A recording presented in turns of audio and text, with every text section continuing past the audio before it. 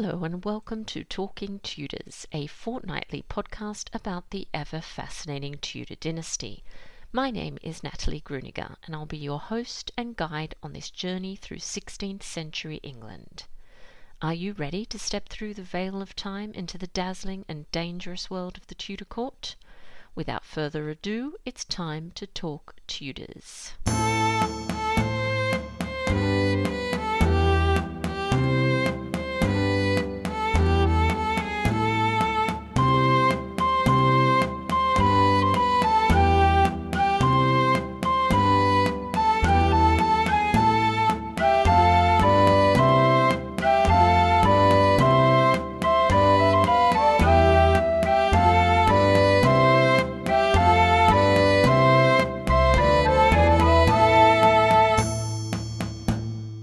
Hello everyone, welcome to the 200th episode of Talking Tudors. I'm your host, Natalie Gruniger. Thank you so much for joining me. As always, I'd like to start by acknowledging and thanking the wonderful listeners who continue to support my podcast on Patreon and extend a heartfelt thank you to everyone who's taken the time to rate and review the show. This really does make a difference. If you love the podcast and you never miss an episode, I invite you to join the Talking Tudors patron family. Visit patreon.com/talkingtudors for more information. Join the Talking Tudors patron family to instantly unlock access to 126 exclusive posts, including 22 audio releases and 30 videos. Patron-only monthly live talks and giveaways are among the other perks. May's prize is a copy of Tudor Mystery, The Master of the Countess of Warwick, published to accompany the exhibition Tudor Mystery, A Master Painter Revealed. The lucky winner will also receive a portrait miniature of Thomas Knivet.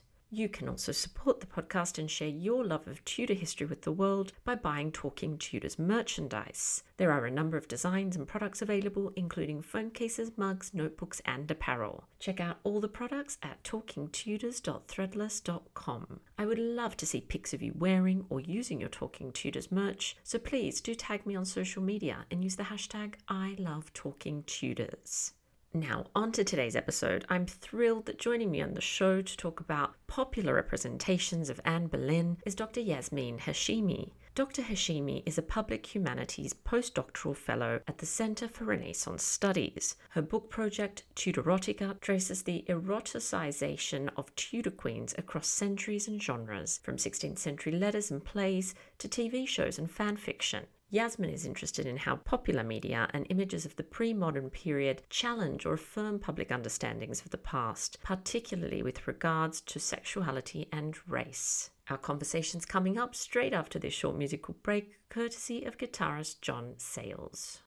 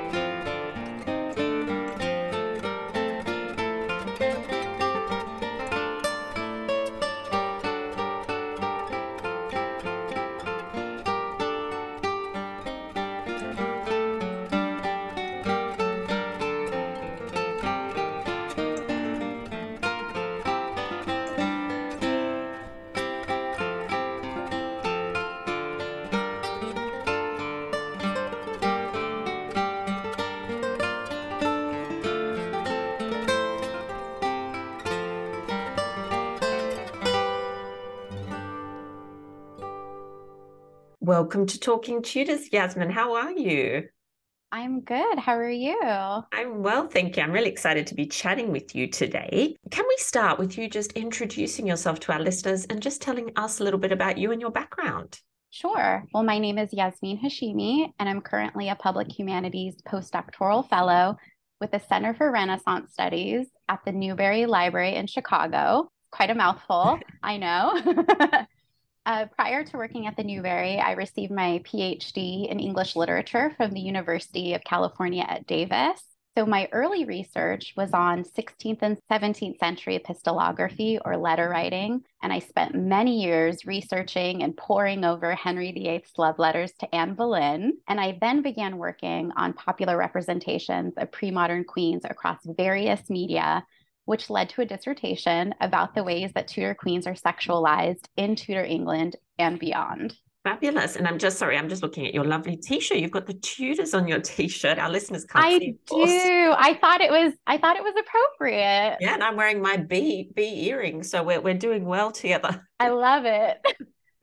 Now, before we dive in to look at popular representations of Anne Boleyn, that is, I'd love to hear about your current book project. So, Tudorerotica. So, what inspired this particular study? Well, Tudorerotica is based off of my dissertation, and it traces the eroticizations of England's Tudor queens across a range of popular genres, from 16th century letters and plays to historical dramas and fan fiction today. And it was really inspired by the plethora of material that's out there about the Tudors in popular culture, and how Anne is a flashpoint for discussions about female sexuality, power, and vulnerability. So I'm really interested in how the questions that generally circulate around Anne are linked to her sexual agency and how that's expressed in popular media. So Anne is very much at the heart of Tudorerotica.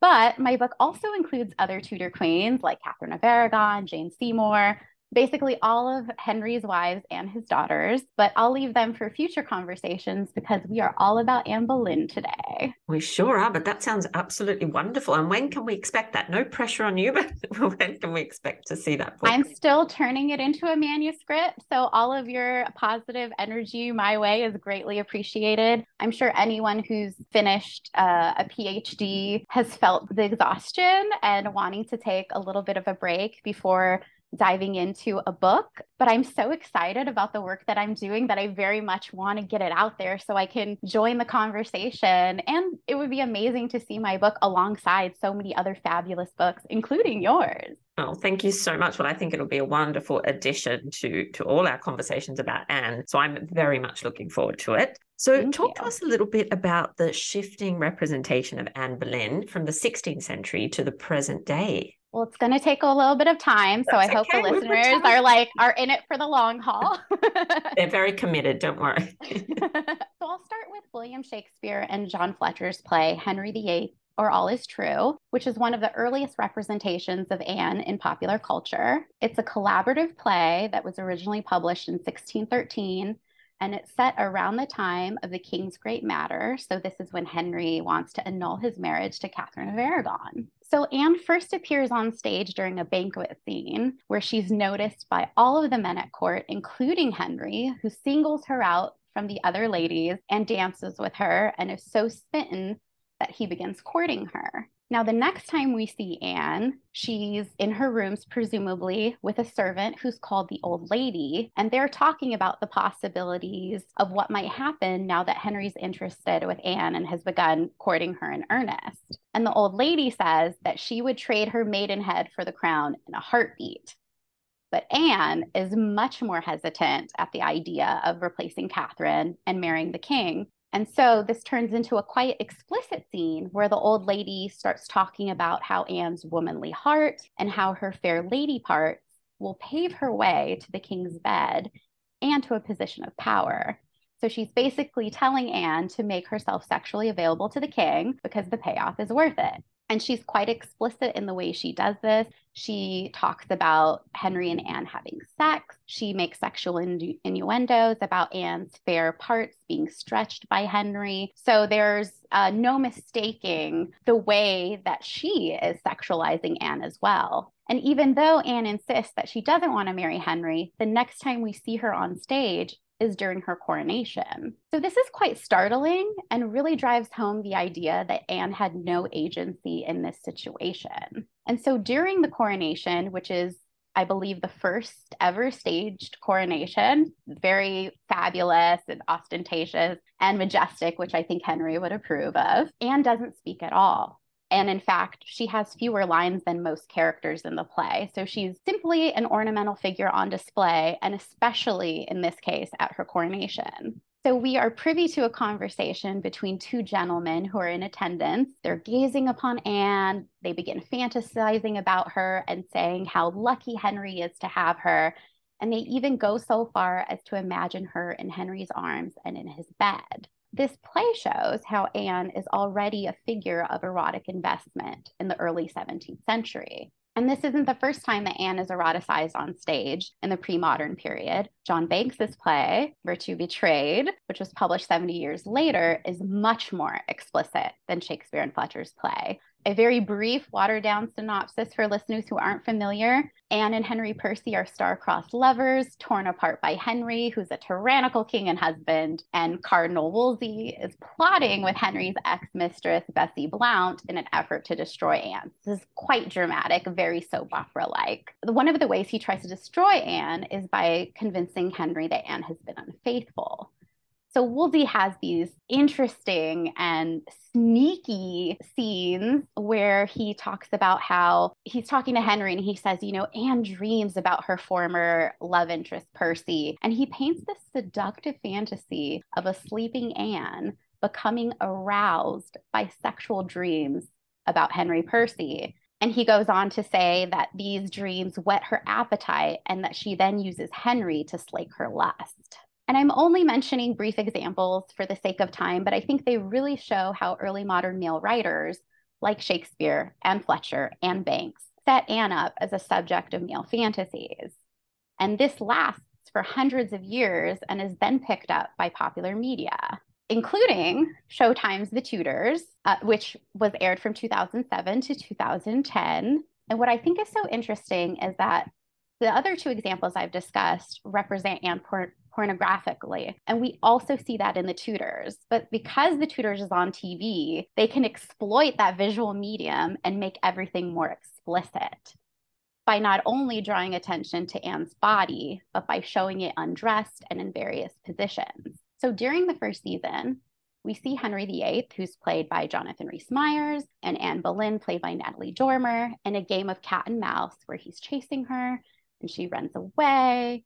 Henry finds Anne lying across a platform near the royal throne. And as he puts his hand up her skirts, she says, no, not like this. I want you to seduce me, write me letters, ravish me. And then she disappears behind a closed door. Henry then opens the doors and she's standing there naked and coyly covers herself. This scene then cuts to Henry waking up in a cold sweat, and we find out that it was just a dream. So Henry's fantasies are really a visual reality for viewers who see Anne's naked body and are invited to share in his fantasy. And The Tudors does this in a way that was unavailable for stage theatrical performances in the pre-modern period. And then the other example I'll give is in season 2, which is later in their relationship, after they're married, Anne and Henry are already on the rock. And Henry walks into Anne's rooms where music is playing and people are dancing, and he tells the musicians to play a volta. Now, the volta is a dance that includes movements that were considered scandalous by some people in the 16th century, as you may know, and it became synonymous with sex and seduction. So Henry and Anne's seductive dance is interspersed with scenes of them having rough sex. And after they finish having sex, Anne tries to take advantage of Henry's satiated state by telling him that she can't conceive a son while Catherine and Mary are alive. And Henry has this moment of shock, and then he's like, "Are you asking me to kill them?" Anne doesn't respond. She begins a trail of kisses down his body, moving out of view of the camera. So this shows how Anne is using sex to sexually manipulate her husband, as well as to maintain her power and position. So this pornographic portrayal of Anne is more explicit because instead of people just mentioning the fantasies they're having about her, we're seeing them play out on screen. One of the next times we see Anne Boleyn is in Stars as the Spanish Princess from 2019 to 2020. She's not a central character in the series. She appears very briefly in one scene in the first season when she's a child, and we don't see her again until a few episodes into the second season when she becomes a lady in waiting to Catherine of Aragon. But as we all know, as the story goes historically, well, it's not to say that historical dramas follow history closely, but we know that Catherine and Henry's relationship begins to fall apart, and Henry begins courting Anne, and we see that on the show. And in one scene that's really, to me, very interesting, Catherine of Aragon is walking around the palace grounds late one night, and she sees Henry and Anne meeting in the gardens, and she watches as Anne, who's played by Alice Noak, removes her robe, revealing her naked body to Henry, who's standing just a few feet away. And Catherine is just devastated because she loves Henry so much.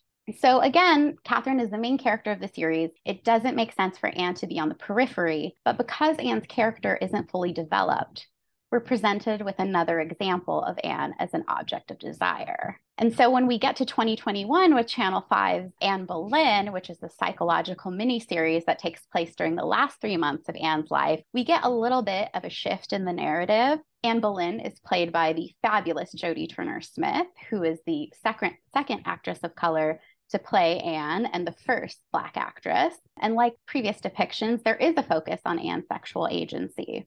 We see a very heavily pregnant Anne having sex with Henry, who's played by Mark Stanley. There's another scene where Anne and Henry are in a verbal altercation that turns violent and leads to rough sex, which is similar to what we've seen on The Tudors. But one of the ways this show is different from previous representations is in the way it shows the physical realities of childbirth and miscarriage. So there's still a focus on Anne's physical body, but there's a different approach. When Anne suffers from her miscarriage, she wakes up very distraught and she begins lactating after the loss of her child. There's another scene where she wears a corset too soon after childbirth because she's forced to compete with Jane Seymour for Henry's affections. And as she's walking out of the room, the camera pans down her dress to the floor where we see drops of blood have fallen. So she's subjecting her body to, this physical pain because she knows the stakes. So it's a very different way of thinking about Anne and her body. And what I love about this series is it also invites us to think about the intersections between sexuality and race. What does it mean when a Black woman is playing a historical figure who was accused of adultery and beheaded? So when we think about the realities of Anne's tragic demise, fan fiction also becomes a popular site for fans to turn to because they're often driven by the need for a more satisfying ending than can be found in history books or in popular representations on the page and screen. And so they now have the opportunity to rewrite Anne's story. So although a lot of Tudor fan fiction in them, Anne often escapes Henry and the hangman's axe and receives her happily ever after, which many of us would have wanted for her. In Tudor fan fiction, she's also frequently eroticized. And one of the ways this happens is she's often given different sexual partners. Now, this could be anyone from Charles Brandon to Jane Seymour to Edward Cullen from Twilight. So people get really creative about the ways they imagine Anne finding love in her happily ever after. But what I think is the most interesting is that out of all of Henry's wives, Anne is the subject of most Tudor fan fiction. And she's the most frequently eroticized in those stories. So it really makes me think that even as we imagine new possibilities for Anne, fans still sometimes perpetuate the ways that she was eroticized in previous depictions within popular culture. So there's a lot there to work with. There sure is. And I can totally understand why you're so passionate about this work. It's really fascinating to think about all of that. And I think it's also really interesting to think about what these representations that you've been talking about tell us about the societies in which they were kind of created and popularized. Do you want to tell us a little bit about your thoughts on that? Yeah, well, Susan Bardot has a wonderful book I'm sure you're familiar with called The Creation of Anne Boleyn. And in it, she argues that each generation essentially creates its own Anne Boleyn that reflects the society in which it was produced, but that there's always a default Anne who has long been imagined as a scheming woman. And that seems like something that's inescapable. And I think of it similarly. I certainly agree with her, but I also think that default Anne is often sexualized, hypersexualized, in fact, and eroticized. And so the amount of Tudor period dramas we've seen in the past 20 years, I think really shows a growing interest in the stories and histories of women who have been sidelined and overshadowed by Henry. I think we've seen a shift away from the male-centered narratives to really focus on not just his wives, but now different queens are getting their time in the sunlight. As much as we love Anne Boleyn, and I believe we're still going to see many, many more iterations of her across media. We're also seeing shows about Catherine of Aragon. There's one about Catherine Parr on the horizon. Catherine Parr was also featured in Stars is Becoming Elizabeth. So, you know, we're getting some more action from the other queens, which is, I think, quite exciting. And I think the Tudor period dramas really shed light on how queens negotiated the patriarchy. And one of the ways that period dramas shows this negotiation is actually through sex. So recent representations on screen often reimagine Anne, as well as like other Tudor queens, as these proto-feminists who express desire and are sexually liberated. But as popular representations reimagine Anne as more feminist, they also inevitably eroticize her in the process. And part of the reason this happens is because there's been an increase in sex and nudity on TV, particularly with premium channels like HBO, Showtime, and Starz. Of course, Showtime is the network that produced The Tudors. Starz produced The Spanish Princess, as well as several other adaptations from Philippa Gregory's novels. And I think these representations are an important reminder that, like, however much has changed in our understanding of gender and sexuality, the depiction of Anne as a sexual seductress remains surprisingly consistent. And so I'm really interested in seeing if historical dramas will move away from pornographic representations of Anne in favor of more actually feminist portrayals, or if Anne will continue to be sexually objectified on screen and in historical fiction novels and in other various reimaginings. Yeah, that's a very good question. It's so interesting, isn't it? Because you don't often see, well, I don't know if you ever see Catherine of Aragon portrayed in quite the same way as Anne Boleyn. So it brings up a lot of interesting questions. And I would definitely love to see Anne's religious side brought to life a little more in popular fiction and popular representations. Yes. But of course, it's not, when you're putting it on screen, maybe it's not as interesting to people, but that's what I would definitely like to see. So I recently read a really wonderful article that you wrote, very thought-provoking essay, which was called A Beauty Not So Whitely, Anne Boleyn and the Optics of Race. So in that, you argue, among other things, that Anne's not so whitely skin and dark features are, and I quote this, part of a system of race making in 16th century England. So can you talk to us a little bit about your research on the racialization of Anne Boleyn and maybe just unpack this a little bit for our listeners? Yeah, well, I was really struck by how Anne's contemporaries use signifiers of otherness to describe her. Those of us who are familiar with Anne are very aware that her French upbringing and mannerisms are one of the ways that she was differentiated from English-born women at court. And the physical descriptions of Anne have made very clear that she was not the typical English rose with pale skin, light hair, and light eyes. She's often described in a way that, thanks to the work of Kim Hall and other scholars, we now know were used to describe people of color at the time. So there's a focus on the darkness of her features, which includes her eyes and her hair, but also extends to her skin. And of course, in this period, a part of race making, how race is made, goes beyond just the skin color. It includes facial features, it includes hair, sometimes it includes religion, social class. It's a very malleable concept, very different from the way we imagine it today.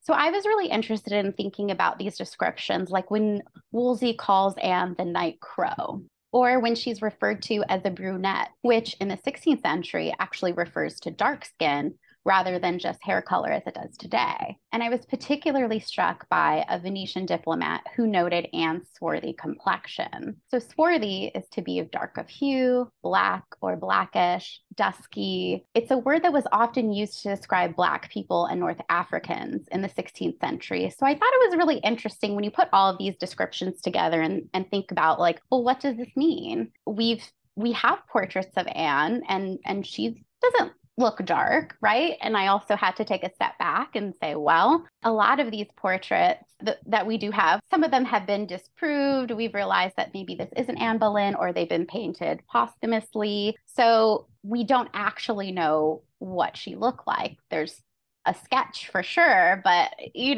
we aren't quite sure. And I initially assumed that, much like accounts that claim that Anne had a sixth finger, the descriptions that associated her with darkness were from her enemies. And while I was doing, and that was initially the way I was approaching this research, I was like, this is just another way for her enemies to sort of take her down. And as I was conducting my research, I was surprised to find that all the accounts, whether it's from people who were friends of the Boleyns or their enemies, seem to agree that Anne not only had dark features, but that her skin wasn't white enough. And I think this shows how, as Francesca Royster has argued and other scholars, that there were variations of whiteness in the period, and those variations mattered. In fact, we have record of a courtier mentioning how relieved the court was when Elizabeth was born and had her father's coloring instead of Anne's. And so this anxiety over skin color was very much present in the 16th century and within the Tudor court. And I thought that was really exciting and interesting. And it just adds another layer to the way we reimagine Anne. Absolutely. I found that article really fascinating, and I'll put a link to it in our show notes. So if our listeners would like to read it, they can. I actually looked into contemporary accounts of Anne Boleyn's appearance really closely for a lecture I did recently. And I think people would be surprised to hear that we have no contemporary accounts of what Anne's hair color was. We all assume that, of course, it was dark and black hair, but we actually don't have any contemporary accounts about Anne's hair. They come a little bit later. People do mention her eyes. It's always the eyes. Yes, the eyes were dark and beautiful. Absolutely. Her eyes dark and beautiful, but the hair, because, people often think about Anne with black hair. This idea that she had black hair is very much a later kind of thing. But it's fascinating, isn't it, when you start digging in and you think, oh, I was so sure about this, but actually it's not substantiated in the sources. It's very interesting. And also we realized that some of the histories that we were reading by scholars, perhaps even in the Victorian period, were wrong about things. And when you try to track down those sources from the Tudor period, you sometimes can't find them. And I've been on many wild goose chases like that. And then you're like, wait, well, then how do we know this to be true today? Like, why do we imagine her with dark hair if there are actually no contemporary accounts that mention it? And so I'm fascinated by that fact that you just mentioned. And I think it also shows how there's so much for us to learn, and it's so exciting. Oh, absolutely. And look, I've spent many hours down many different rabbit holes and dragged other people in with me, which is my specialty. So it's so fascinating. And you've talked a little bit about shows like The Tudors, which of course have brought lots of people to the period. So can you tell us a little bit more about how the Tudors actually shaped the way audiences think about the past and imagine Henry VIII's court as well? Yeah, well, for better or worse, I think, as you said, they have a significant impact on the way audiences think about the past, specifically with regards to gender, sexuality, and race. And my hope is that historical dramas are a gateway or an entry point for viewers who are interested and are perhaps less familiar with the Tudors or 16th century England. So, for example, like The Tudors features all 6 of Henry's wives. The only 2 wives that we ever see naked or having sex with Henry are Anne Boleyn and Catherine Howard. Now, these are the same wives who are accused of adultery and beheaded. These 2 women are the one who are the most frequently eroticized on screen. So if you are watching The Tudors and you have no sense of the history, in some ways it really does perpetuate the idea that these 2 wives were the most lusty and sexual and somehow deserved what happened to them. And so I think that can be a little bit tricky to deal with. I don't watch historical dramas for accuracy. I don't think it's something that's possible to attain. But I also realize, especially after doing a lot of research related to fan studies and reading a lot of viewer reactions going on.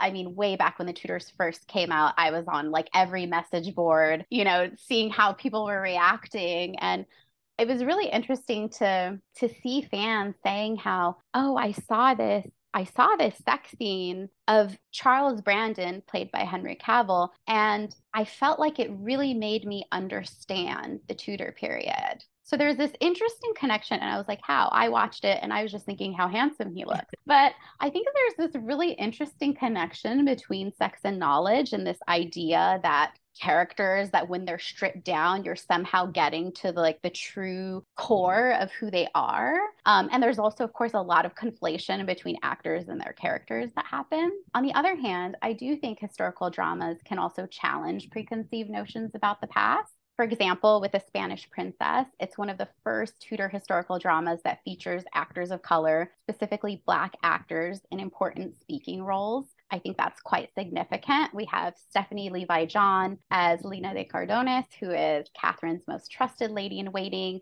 She is a Black woman whose parents converted from Islam to Catholicism. We have Aaron Cobham as Oviedo, who's a Muslim Moor and a soldier in Catherine's employ, and he's Lena's love interest. And we also get to see John Blank, who was the royal trumpeter of both Henry VII and Henry VIII, and Nagasi, who's a Black musician in the Scottish court of James and Henry's sister, Margaret Tudor. And prior to this show, we haven't really seen people of color in Tudor period dramas, which might lead viewers to believe that there weren't people of color in the Tudor court or in England. And that's contrary to what historical records tell us. So I think historical dramas can be really useful in diversifying our understanding of Tudor England. Why do you think that it's so important to diversify this particular picture of Tudor England? And you're right, I've seen arguments people having on Twitter about this, and no, there weren't people of color. Of course there were, and you only need to sort of immerse yourself in the sources for a short period to know there was great diversity in Tudor London and Tudor England. But why do you think it's so important now to diversify that picture? Well, I think, as you said, there are so many viewers who don't know this history. And so it's important for people to see it on screen. It gives us a more complete picture of life in Tudor England. The Tudors were both aware of and interested in people from other countries, including countries beyond Europe. We know Spain was already conquering and colonizing countries, and England had ties with Spain. Henry VII commissioned John Cabot, an Italian navigator, to explore North America, and the English exploration of the Americas continues under Henry's granddaughter, Elizabeth. There's records of at least one occasion where Henry VIII participated in a masque and dressed up as a Turk. How would he know what a Turk looks like? And so I think this invites interesting questions about what other countries the Tudors were aware of beyond just we know there were Spanish ambassadors and French ambassadors, Venetian ambassadors. Were there Chinese ambassadors? Were there ambassadors from West Africa? How can we paint a more vivid portrait of just how dynamic the Tudor court was, and also England was in its awareness of other peoples and places? And I think period dramas like The Spanish Princess and Bridgerton have shown that there's a real interest in seeing more diverse stories told on screen. And my hope is that these diverse depictions will inspire people who are less familiar with topics like race and sex in Tudor England or the Regency period to ask questions about the past and do further reading, because then we find out wow, I certainly, of course, I grew up in the United States, so I actually came to the Tudors quite late. I don't want to say I'm embarrassed to say, but I didn't really learn about the Tudors until I was an undergraduate.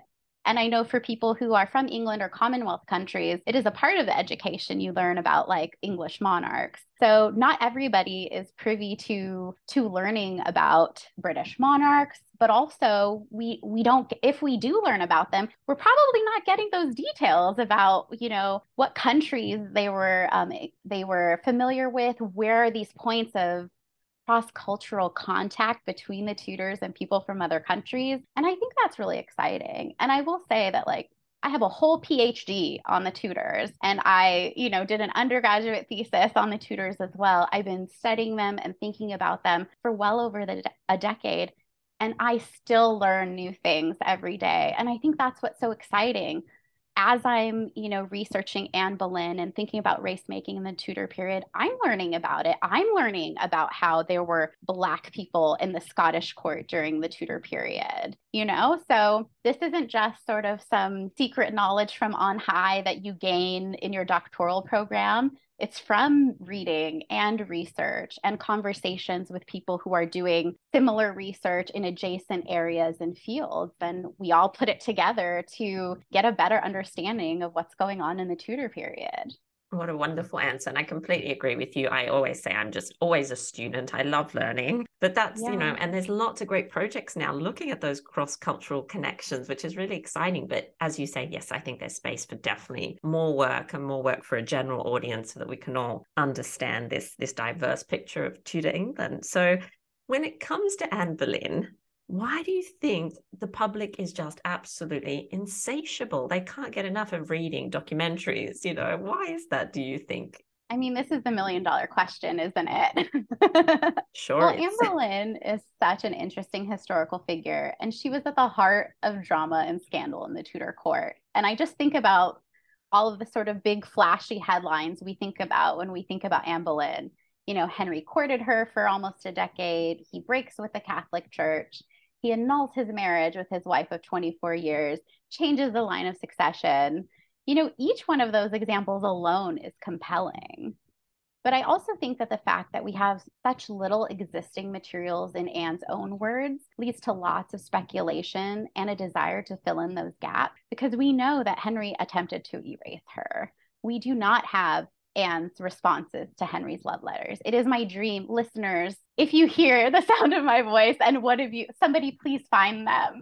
Because I would love to know, what she was saying. We know that, Henry changed the architecture of Hampton Court to remove her initials. He really wanted to erase her, but yet we find her in letters and dispatches because so many of Anne's contemporaries are talking about her, but she rarely speaks for herself. So we have to do a lot of detective work and piecing together of documents, looking at accounts from her contemporaries to try to gain a full picture of who she was.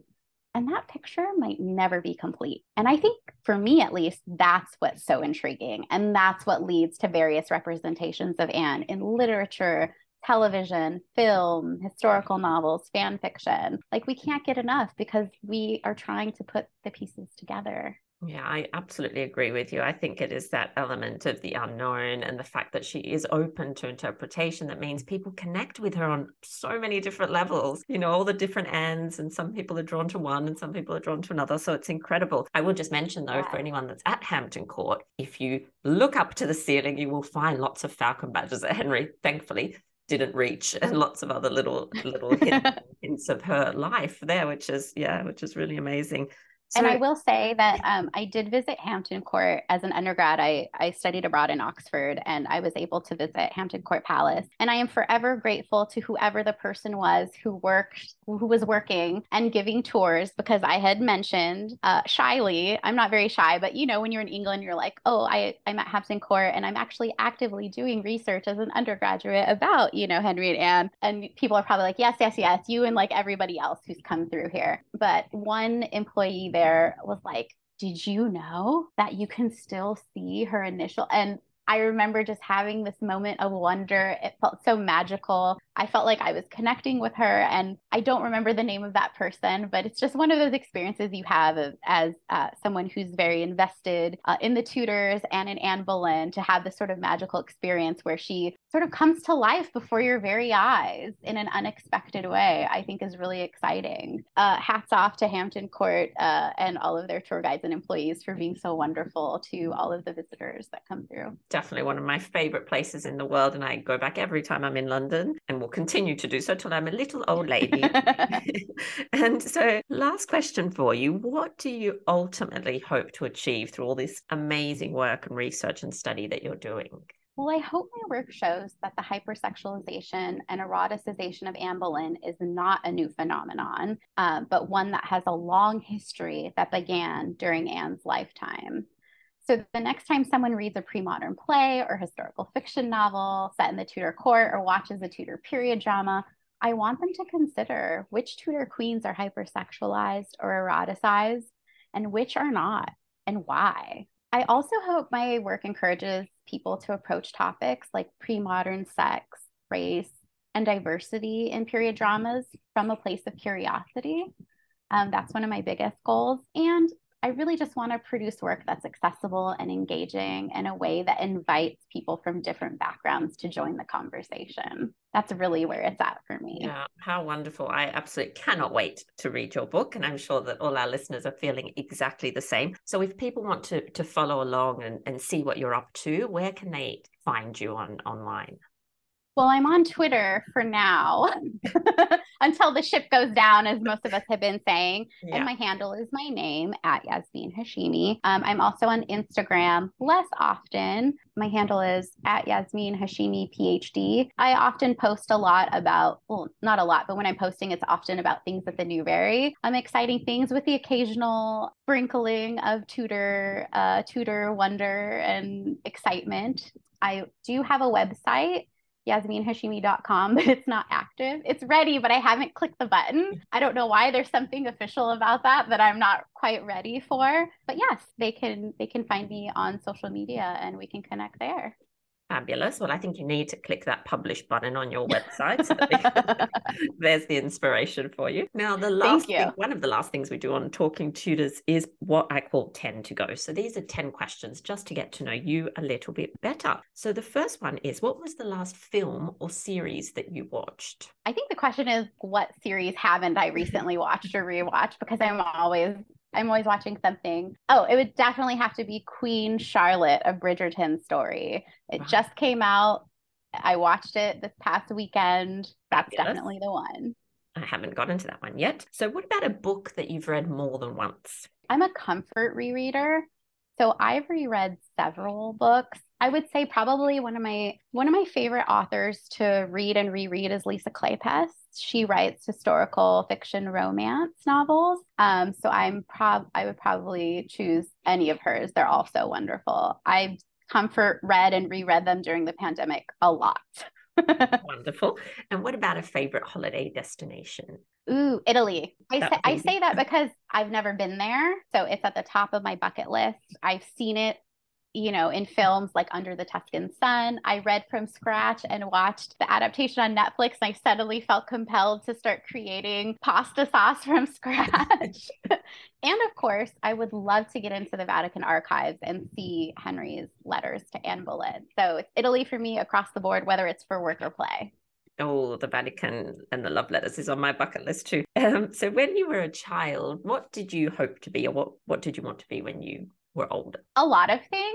I was one of those children who was like, I'm going to be a singer and an actress and a writer and a teacher. And I knocked two of those out of the way. So not so bad. Pretty well. Yeah, you did pretty well. Yeah. I remember wanting to be an air traffic controller at some point. I don't know. I love airplanes. So I guess cool. But unfortunately, my math skills weren't up to par. So I had to give that one up. So what is something you love about where you live? Well, I just moved to Chicago about 9 months ago. What do I love about it? I love that it's a big city that has all the attractions of a big city, great restaurants, good music scene, theater, which I love going to the theater. So I'm glad that's all here. Great public transportation. And yet each of the neighborhoods are like quite distinct. So you still get that, like, I don't want to say small town sense, but I feel like you really get the best of both worlds if you're not living downtown. And the humidity I could do without. So you're obviously very busy with lots of study and research. What do you like to do to just relax and unwind a little bit? Sleep. I love sleeping. I feel like ever since I finished my PhD, I was like, I just want to take naps. Like, it's amazing. I also love leisure reading romance novels. So if I have a day off and I don't have anywhere exciting to go or plans with friends to go out to dinner or something, I love to sleep in. I love to cozy up with a wonderful romance novel and a nice warm cup of tea, relax, and then probably watch something, maybe a period drama to like finish the night out with some takeout or something. That sounds pretty perfect. So what's a favorite historic site, whether it be in the US or overseas, that you'd like to visit? Well, my two favorite that I have visited were Hampton Court Palace, of course, and the Tower of London. There was something magical about being in places that felt both mesmerizing and haunting. And I really sort of felt like, I was following in the footsteps of Anne, as you are so familiar with. And so that was both of those trips were pretty incredible, and just felt like, wow. I remember at the Tower of London, one of the people who work there showed me where Anne would have arrived to the tower, and like a door she would have walked through. And they were like, and probably Henry would have greeted her here. And they were very kind enough, because part of it was like closed off. And I was so enthusiastic, bless them, they let me sort of. And I was like having my moment where it's like, now I'm going to like walk through as though like, I am Anne, and sort of see like, what does it feel like? What are you looking at as you're, coming to the tower for the first time to visit Henry? I think those moments are so exciting, and magical. Absolutely. Those locations are pretty incredible, but also I would say they're all haunting in the sense that I know at Hampton Court, people say Catherine Howard's ghost sometimes appears. She did not appear to me. I was very disappointed. I actually waited as it started to get darker. I was like, if I just stand here long enough, surely she knows that like her presence is welcome. And then of course the tower, going into the church and, seeing where Anne Boleyn was laid to rest, and how outside there's, it's been memorialized, all of the people who were martyred and things like that. So it's both magical and haunting. And what is a mystery? And it can be anything, whether it be sort of historical or contemporary, a mystery that you'd like to know the answer to. I would probably be related to the Tudors. I mean, that's where most of my questions lie. I mean, I wouldn't say a mystery, or perhaps I would. I would love to know how Anne felt about Henry, especially in the beginning of the courtship. Like, was this something that she welcomed, or was this actually something she wasn't particularly interested in, but because of the power dynamics was not able to say no? I would love to just know what was going through her head. Lucky last question for you. We've got a lot of listeners that, like you, are doing PhDs, or well, you've completed yours, but that are doing theirs. So do you have any advice for students that are perhaps studying the Tudors, or maybe doing a PhD at the moment? Yeah, well, first I would say to try to take care of yourself. And I say that earnestly, because so often there's such a drive to get the work done, get the dissertation done. And sometimes taking care of yourself falls to the side, or you miss out. I missed out on a lot of stuff with family and friends, that, moments that you really can't get back. And so I would say to, if possible, try to find that balance, even if it's on the weekend, not reading about your topic of interest and just like leisure reading, or going out and taking a walk. Like, those moments of taking care of yourself are so important, and you will thank yourself in the end for them. And in terms of people who are studying the Tudors in particular, I would say, and I hope other Tudor scholars, experts, enthusiasts are okay with this, but I would say try reaching out to people who have already done this work and are doing this work. I've found that so many people have been incredibly warm and generous and welcoming. Social media really allows for that, where you might have to wait until a scholar is in town on a book tour or giving a talk to really engage with them. But I've had such fabulous interactions. I remember once I was tweeting about, as I was working on my work on the racialization of Anne, and I was thinking about her portraits. And Dr. Owen Emerson responded to me and was like, hey, we have a portrait here. And like, is there anything I can do? Can I take pictures and send them to you? Is there anything I can do to help you with this work? And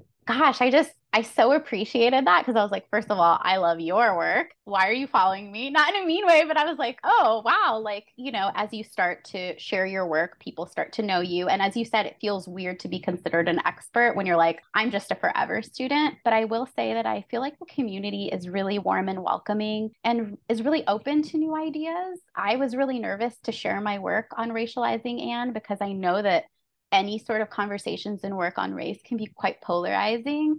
And my intention wasn't to do that, or to sort of tear down a historical figure that we all love. It really just came from a place of curiosity and deep research, and opening the conversation even wider. And so I really appreciated all of the positive responses that I got. So yeah, if you're out there studying the Tudors, tweet me, send me a tweet, contact me on Instagram. I'm happy to hear about your work, learn more about the Tudors, and to also help you in any way that I can.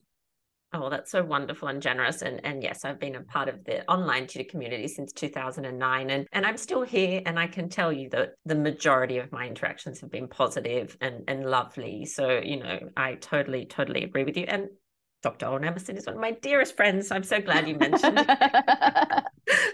I'm his biggest He'll fan. probably listen to this, but I am a huge fan of his work and his generosity Oh, yes. and his interactions online. And I also love the way he talks about his colleague, Kate, her work. I Yes. just think like that's the kind of scholarly environment that I want to be in, is someone who is uplifting you and sharing your work and also maybe helping you behind the scenes. But like that kind of generosity of spirit to me is so important. So Oh, I'm not surprised that the two of you are friends at all. Like he's going to love hearing all that you've just said. So thank you. And the very last thing, and I promise I'll let you go and enjoy your day, is our tutor takeaway. So this is something for our listeners to go off and explore after the episode. So do you have a tutor takeaway for us?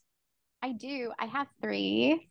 I love it. The first Love one, your enthusiasm. well, I'm trying to cover all of my different interests because my work, as you have heard now, is quite interdisciplinary. I'm covering literature, history, media studies, fan studies. So I tried to find a compilation of those, as well as race and diversity in period dramas. I tried to find a compilation of those that could be appealing to listeners. So the first one is Great Ladies by Sylvia Barbara Soberton. If you're interested in Tudor queens, but also the women who surrounded these queens, the women who are privy to all of the goings on in the queen's chambers, it is a fabulous book.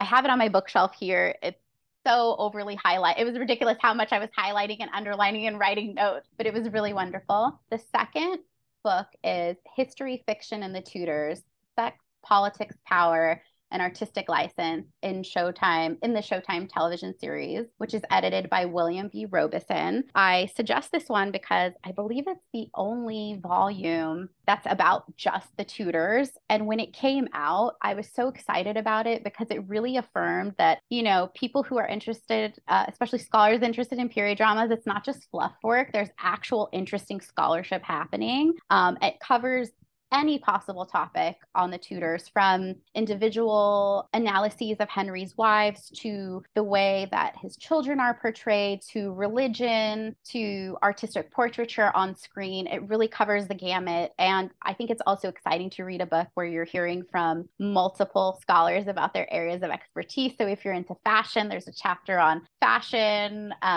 Everything's there. It's wonderful. I wish I had finished my work in time to have been a part of something like that, a collection like that, but it was so affirming. And it's really exciting. Even if you aren't a scholar, I think if you're interested in period dramas, it's still like readable and accessible in that way. And the last Tudor takeaway is African Europeans by Olivet Otel.